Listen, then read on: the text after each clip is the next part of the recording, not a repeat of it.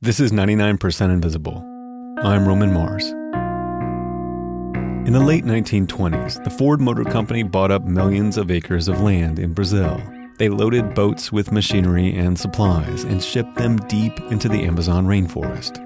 Workers cut down trees and cleared the land, and then they built a rubber plantation in the middle of one of the wildest places on Earth. Ford's rubber development on the Tapajós River is an enterprise of historic proportion. Here, 2 million acres of jungle are being converted into a highly modernized plantation, capable of producing rubber on a large scale. The plan was to harvest the rubber and ship it back to Detroit, where it would be turned into tires and other parts for Ford cars. But Henry Ford wanted this community, which he called Fordlandia, to be more than just a huge plantation. He wanted it to be a kind of industrial utopia.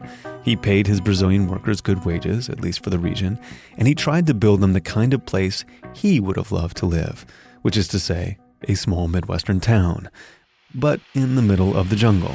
Deep in the wilderness, this model community is self-sufficient in every detail. It has its own powerhouse, electric lighting, a telephone system, its own machine shop completely equipped with modern tools. There's a laboratory for processing rubber, an ice plant, and a fire department.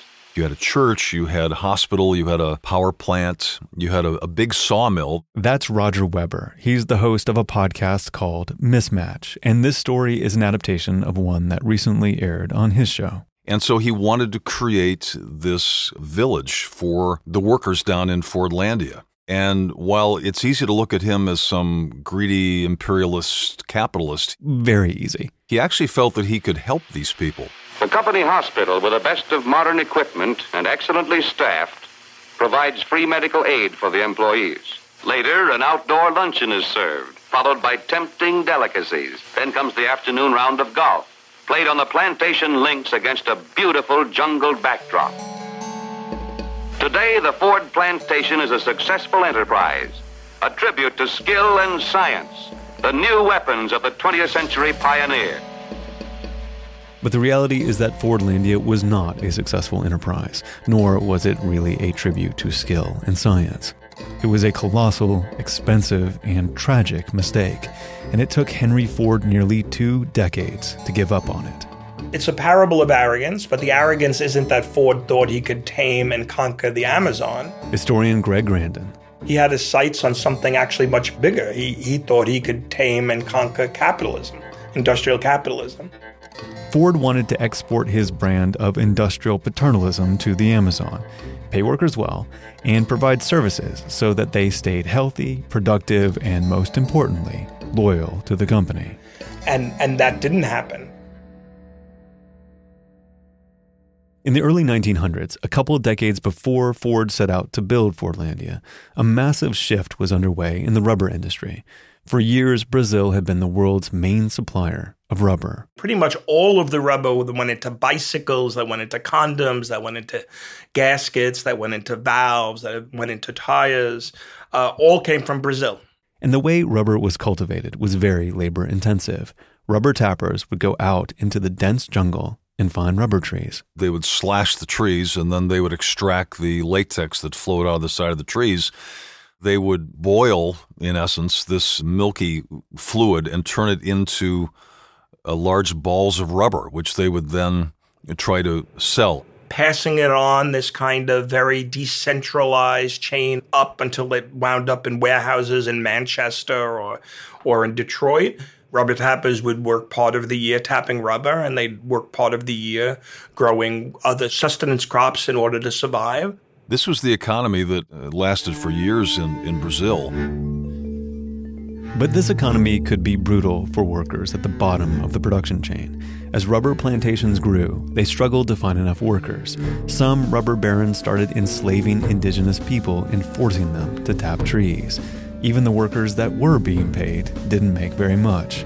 The so-called latex lords at the top grew enormously wealthy, living in palatial homes in gilded cities in the jungle. This system all started to change because of a British explorer named Henry Wickham. He'd come to Brazil to seek his fortune in the Amazon. And then, in 1876, Henry Wickham managed to steal thousands of rubber plant seeds. and he sent them back to England, and eventually they went to the English colonies. There was technically no law at the time preventing the export of the seeds, but Wickham had applied for an export license under false pretenses. He smuggled the tens of thousands of seeds back to England in the hold of a steamship. Each seed was about 3/4 of an inch long. His entire seed cache weighed over 1,000 pounds, and he may not have known it at the time, but his act of biopiracy would totally transform the rubber trade. From England, Wickham's rubber seeds traveled to various European colonies like Malaysia, Sri Lanka, and Indonesia. The trees thrived in these warm tropical environments where no blight or bugs had evolved to eat them. Growers set up plantations with rubber trees planted in dense rows, and these new colonial plantations ended up massively outperforming the traditional Brazilian rubber tappers. Say around 1910, Brazil had, by that year, pretty much lost its control over the rubber industry. Meanwhile, the new European rubber barons were talking about setting up a kind of cartel. They now dominated the global rubber trade, and they realized that meant they could set its prices, which made a certain American industrialist control freak extremely nervous. Henry Ford was used to controlling everything. Well, the Ford Motor Company in the 1920s pretty much controlled nearly every raw material that went into the making of a motor car. The glass, the iron, the wood, the lumber, everything except latex. This looming European-controlled rubber cartel represented a big threat. If rubber prices went up, it could make the tires and gaskets and tubes more expensive. So Ford wanted to create his own rubber supply. But his problem was that rubber doesn't grow in the U.S. So not only was Henry Ford vulnerable, but Brazil was vulnerable.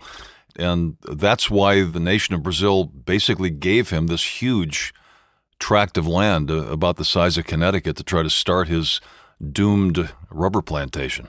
Brazil was placing a big bet, but betting on Henry Ford wasn't the worst idea. You look at a guy like Henry Ford and all he had achieved with the Model T and the $5 a day wage. They're looking at a real opportunity, and who better than Henry Ford to come down there and restore that former glory of controlling the rubber market. It was a boondoggle from the very beginning. The Ford company shipped in supplies on the Tapajós River. They brought in American managers and hired a Brazilian workforce. Then they started clearing the land to build Fordlandia. The jungle, of course, is just a very challenging place. And right away, things started to go wrong. You have, for example, the workers who are trying to clear the land. They'd be working out there bare-chested and would be suddenly covered with biting ants and hornets and scorpions. And even worse, they would reach in and suddenly a pit viper would bite them and kill them. So they were dealing with a life and death struggle here. Eventually, the workers managed to clear the land and build a town in the middle of the rainforest. And Ford had a very particular vision for this town. He wanted it to feel like the small Midwestern towns he associated with his childhood. He grew up on a farm. He believed that there was a kind of healthy connection between agriculture and industry. As crazy as that seems, he saw them kind of intermingling.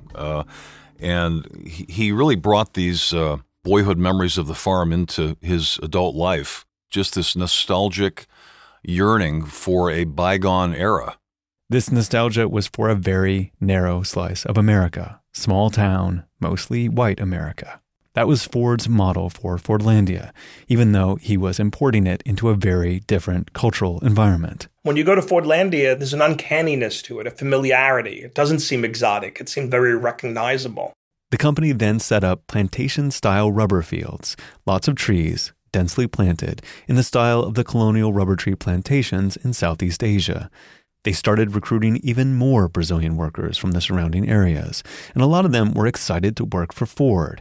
Ford was promising something they'd never really had: free healthcare, free education. He wasn't a guy just running roughshod over that area. He felt he could improve the lives of these workers. And this wasn't just Ford being benevolent. This was Ford being strategic. Back in the U.S., he discovered that if he paid his workers well and let them work reasonable hours, if he didn't totally exploit them, in other words, he could dramatically reduce turnover. And that's what he wanted to do in Brazil. In a sense, they're trying to apply lessons from the factory to a plantation.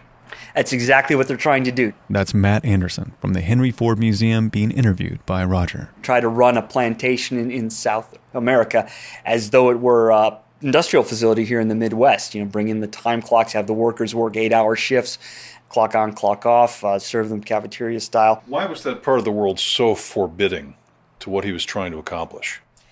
Part of the problems were cultural. People down there were used to living a different way. They were not used to the 8 hours a day sort of factory clock shift that we're used to here in the United States. And part of that was with very good reason. The climate there is very different. They're just 150 miles or so from the equator. Temperatures routinely get well over 100 degrees during the heat of the day. They were used to going into work in the early morning hours before the heat really kicked up, taking a break for several hours in the middle of the day, and then coming back at the end of the day to finish up. And of course, that's not the way Ford did things. You'd punch in at 9, you'd work right until 5, and that was it. Then other problems started to become clear. Back in the States, Ford had created an industrial system where workers could actually afford to buy the products they made. But in the Amazon, there wasn't really that much to buy. There was no consumer society within the Amazon, so they didn't actually need the high wages that Ford was promising. They would work a few weeks or a few months, and then they would disappear, and they would go back into the jungle to work their plots, to produce their own food, and maybe they'd come back the following year. And this would drive the Ford managers mad. If Ford solved the problem of turnover in Detroit, the problem of turnover in the middle of the Amazon at the Tapajós River just proved insurmountable. The cultural disconnect also went beyond just work culture. Henry Ford had very particular ideas about how society should be arranged and what people should enjoy. For example, he loved square dancing. He met his wife Clara at a square dance. And so he figured, we've got this big hall down there in Fordlandia, and so let's play some square dancing music. Address partner. Surprise, it wasn't all that popular down there. Who would have thought? Ford was also a teetotaler, so even though drinking was legal in Brazil, he prohibited alcohol in Fordlandia. Again, you have Henry Ford trying to impose his will, thinking, it works for us in America. Although a lot of Americans at the time didn't think that prohibition worked. But he was, by golly, he was going to make it work in Brazil. Head couple, balance 4. But it turns out he wasn't going to make it work in Brazil. Some savvy entrepreneurs set up a bar and brothel on a little island near Fordlandia. They called it the Island of Innocence. Head couple, ladies change. And they were technically outside of Ford's sovereignty or Ford's control, and they couldn't do anything to stop it. Side couples, ladies change. And then there was the food. Henry Ford was a vegetarian and an early advocate of healthy eating. And so he wanted them to eat whole wheat products, and he just felt that this was going to be better for their health. This actually led to a riot. The riot happened in 1930. Workers resented having to eat the exact kind of food that Henry Ford told them to eat. But the other problem was that they'd initially served lunch to the workers restaurant style with waiters. Well, then somebody got the idea, listen, we have the assembly line up in the United States, so let's have them eat cafeteria style. It's more efficient. We can keep track of things. Well, the workers absolutely hated that approach. They felt like they were being treated like cogs in a wheel, and suddenly went on a rampage. And the town was practically destroyed. And one of the first targets were the time clocks, which they smashed to pieces. Yes, the managers had to flee, right? The managers had to flee on boats and into the jungles, right? Because of the fury of this uprising. And the town was eventually retaken with the help of Brazilian security. And then rather than give up, Ford recommitted and poured even more money into trying to realize this Midwestern ideal. At this point, Ford was only a few years into this Fordlandia experiment, and it wasn't paying off. But the company just kept pouring money into the rubber plantation. Grandin says there always seemed to be a way to justify the project. I mean, in the 1920s, it was going to be a symbol of what industrial capitalism could bring to the backwater of the Amazon. In the 1930s, during the Depression, it becomes a symbol of how to survive the downturn. And besides, who was going to say no to Henry Ford? No one really had the gumption, the determination, the bravery, perhaps, to challenge Ford on these big decisions because, he was a tough fellow. And more as the years went by, he got set in his ways, and that was it. His word was what was going to happen. But Fordlandia was up against insurmountable challenges.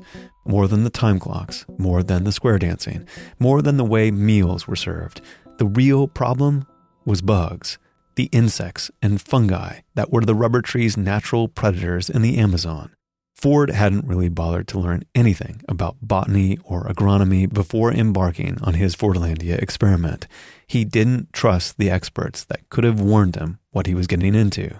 In fact, he didn't trust experts at all. He demeaned the idea of experts sort of slowing the progress of an idea. In his experience, they could go to the factory floor and maybe they had a problem with a widget or a wadget, and they would have trial and error, and they would just figure it out. And they didn't need somebody with a title or an education in some specialty to tell them what to do. That was part of the problem with this, that I think Ford bought into his own kind of invincibility, his own press, if you will, thinking that he could just go down there and take this kind of raw jungle and turn it into an industrial enterprise, a working industrial enterprise. And I think his eyes were bigger than his stomach, so to speak. His ambitions got ahead of his abilities in this case, because he wasn't willing to listen to the experts, wasn't willing to bring them on board. He was in far, far too deeply over his head.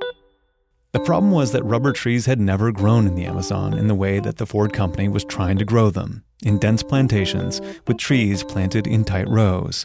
This growing style might have worked in the Southeast Asian plantations run by Europeans, but that's because the bugs there hadn't evolved to eat rubber trees. In Brazil, this density ended up creating an environment where native bugs that fed on rubber trees thrived.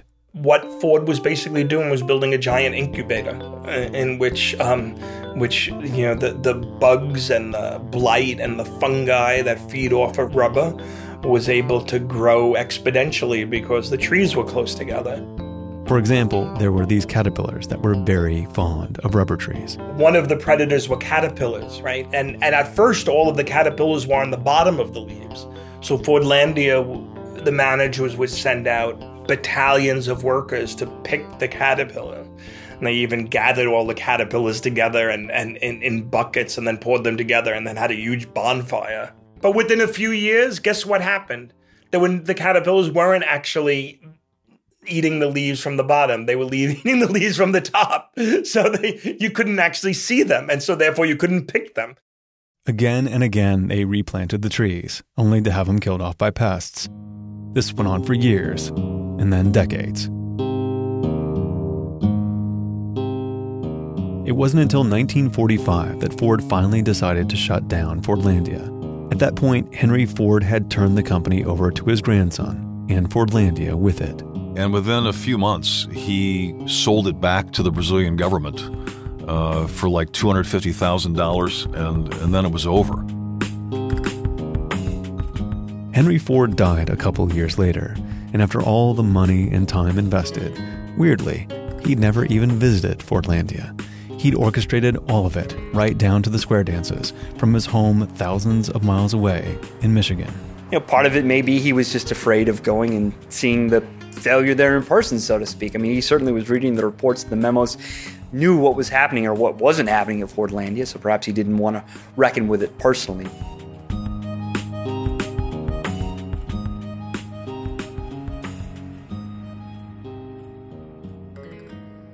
Fordlandia is still a town today, and although a lot of the old buildings are now falling down, people continue to live there. Historian Greg Grandin has visited twice. That's 2 times more than Henry Ford ever did, for those of you keeping count. Grandin made the 1.5-day-long trip up the Tapajós River by boat. You just turn, you just come around a bank, and then all of a sudden you see this enormous water tank. And back in the day, the word Ford was written on the water tank, and you could see the outlines of what was Fordlandia is still there. It's now a regular town. Brazilians have moved in and taken over all of the houses, but you still get a sense of what it looked like in the 1920s and 1930s. A minha casa é muito próximo. My house is very close. From my house, we can see the water tower. That's Ana Rita Souza, and she's lived in Fordlandia since 2009. It's less than a kilometer.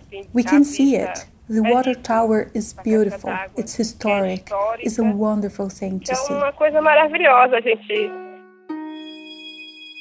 There aren't many jobs left in the area for the 2,000 inhabitants of Fordlandia. Most of the economy in the region now revolves around industrial soybean production and cattle ranches. There's a little bit of tourism too, which people like Souza count on. She works at a hotel in town. We receive people from all countries. They search for the history. They are curious to see in person this history. What is left? There are a few things yet. They come to see the village, the big houses, the school, the cemetery, the hospital. People come to see what's left of Ford's crazy vision. The American-style town in the middle of the Brazilian jungle. The culturally insensitive and paternalistic boondoggle that, for all its faults, still created good-paying jobs for its workers. Henry Ford was very audacious at the time to invest a fortune in Brazil, in a foreign land. I think he's very interesting, audacious. Americans are very like this. It was cool he did that. At the time, he created a lot of jobs for Brazilians. People from all over Brazil migrated to here looking for a job. Souza wasn't there to see all the ways Fordlandia went wrong. For her, the history represents a time when this sleepy town was the focus of a massive experiment by a world-famous industrialist. Now, with its crumbling old buildings, Fordlandia is a different kind of lost civilization than you'd expect to find in the middle of the Amazon. A Midwest fantasy land, returning to the jungle.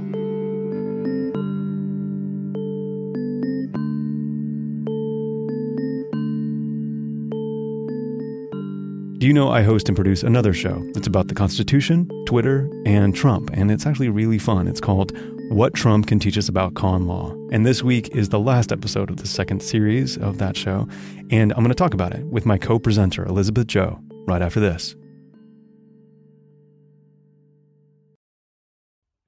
We often don't think of winter as a time of growth or creation, but if you think about it, it's the perfect time to create your own website because you're cooped up, you're thinking about being productive, and now Squarespace can help you do it. With Squarespace, you can take your cool ideas, your creative content, your services and goods, and you can turn them into a beautiful website in just a few clicks. This is because their easy-to-use templates are created by world-class designers, and then you have the ability to customize the look and feel and the different settings for your own needs. For example, my site, romanmars.com, I made with Squarespace. The landing page features a close-up of me talking to a microphone, so it has my very handsome beard. But if I should ever shave it, I don't have to wait for my web guy to change the photo. I can do it myself, and maybe the next photo will feature my soulful eyes. On one of the pages, I've also picked out some of my favorite episodes of 99% Invisible to share, and the audio is conveniently embedded, even on mobile. Try it yourself. Go to squarespace.com/invisible for a free trial, and when you're ready to launch, use the offer code INVISIBLE to save 10% off your first purchase of a website or domain.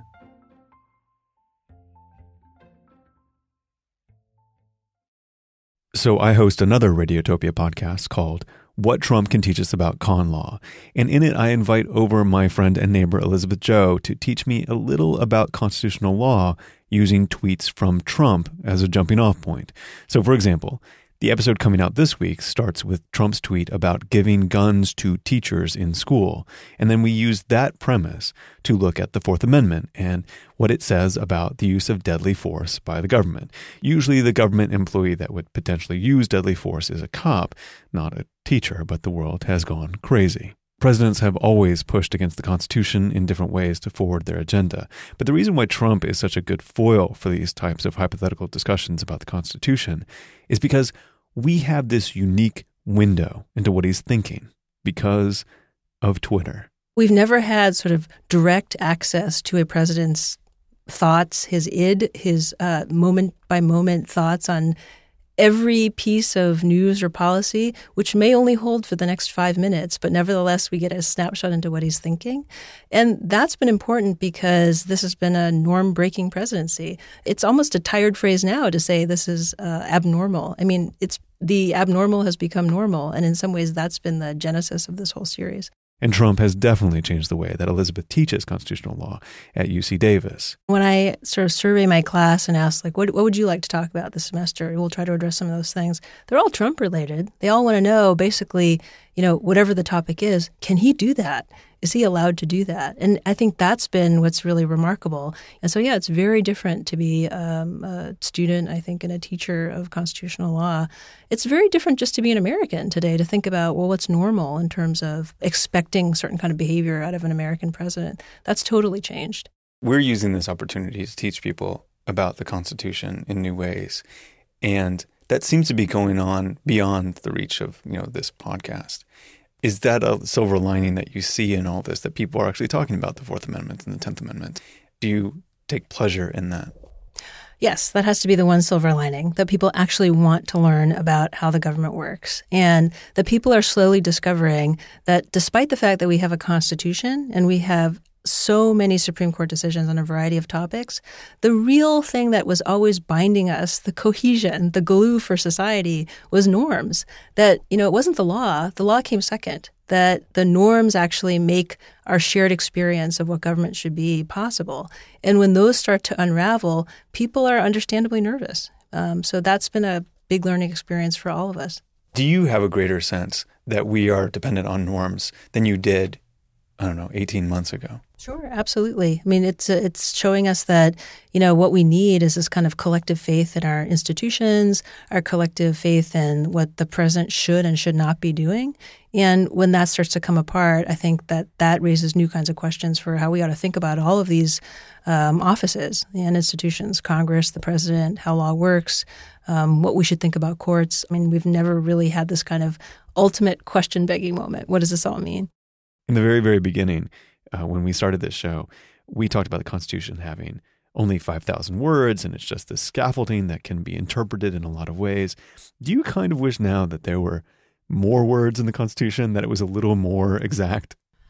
No, I don't think so, because I think one of the reasons why so far, anyway, our system has been remarkably resilient and long-lasting is because of the flexibility in the document. If we had been specific that, you can't use muskets and every person shall pay, $1 in taxes, it would be a very different document, and probably we would have abandoned it a long time ago. But it's the open-endedness of it which kind of shows the genius of the original framers, I think, to show that they were writing a document that was supposed to last for a long time. Now, the problem with that is then we end up arguing a lot about what that means. And so that's kind of the thrilling part of constitutional law, or had been. And now sometimes it's becoming the scary part of constitutional law.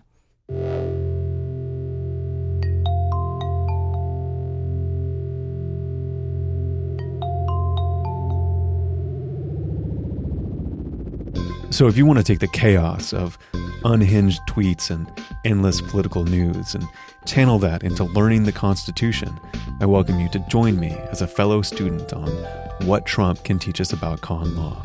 Can Trump fire Mueller? Can Trump pardon himself? What does it mean when Trump questions the legitimacy of judges? Can he even seize the necessary land to construct a border wall? Elizabeth Joh explains it all on what Trump can teach us about con law. We call it Trump Con Law for short. Find it on Apple Podcasts, Radio Public, or wherever you download podcasts.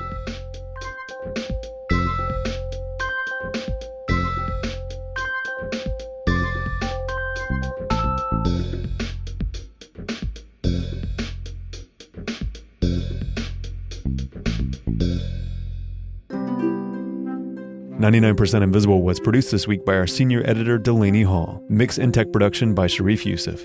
Music by Sean Rial. Katie Mingle is our senior producer. Kurt Kolstead is the digital director. The rest of the staff includes Avery Trufelman, Emmett Fitzgerald, Taryn Mazza, and me, Roman Mars. Thanks to Roger Weber and Zach Rosen, the host and producer of the Mismatch podcast from the Graham Media Group and WDIV Local 4 in Detroit. We adapted the Fordlandia story from them. Thanks also to Paula Muda for production and translation help. We are a project of 91.7 KALW in San Francisco and produced on Radio Row in beautiful downtown Oakland, California. 99% Invisible is a founding member of Radiotopia from PRX, a collective of the best, most innovative shows in all of podcasting. We are supported by our listeners, just like you. You can find the show and join discussions about the show on Facebook. You can tweet at me at Roman Mars and the show at 99pi.org. We're on Instagram, Tumblr, and Reddit too. But we have all kinds of pictures of Fordlandia, and they are weird and definitely worth a gander at 99pi.org.